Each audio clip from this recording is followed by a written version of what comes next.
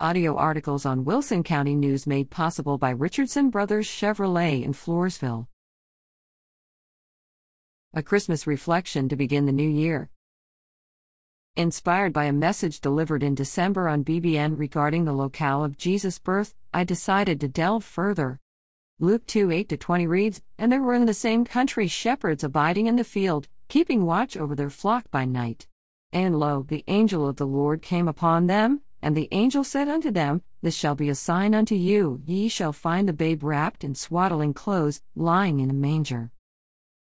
A lifetime of hearing and studying the birth of Jesus never before posed an explanation of who were these shepherds. Why were these particular shepherds chosen? What exactly was the sign?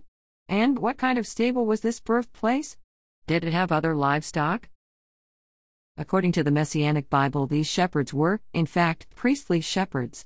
Priestly shepherds were those who had studied Leviticus and the rituals of the royal sacrifice for many years before being qualified to fill that role. They were watching over temple sheep that were being bred and protected and whose lambs were to be sacrificed at the temple in Jerusalem. The location where the angels appeared is traditionally known as the Tower of the Flock, or Migdal Eder. It lies about 3 miles from the village of Bethlehem. This watchtower was used by shepherds in ancient times to protect the herd from predators and enemies. Every day of the year, 24 hours a day, the sheep remained in the fields until the time to give birth.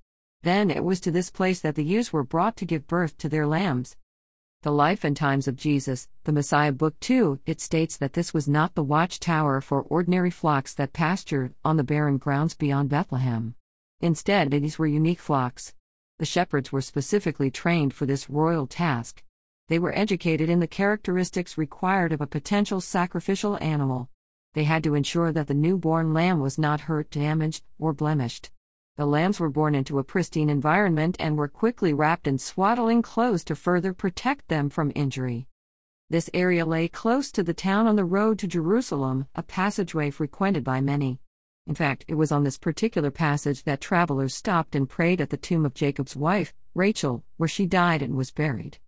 These fields, just outside of Bethlehem, became a place where this special group of highly trained shepherds raised the sheep that would bear lambs that would be sacrificed in the temple in Jerusalem. The shepherds would strictly maintain a ceremonial clean stable for a birthing place. It was to this particular stable that Joseph took Mary.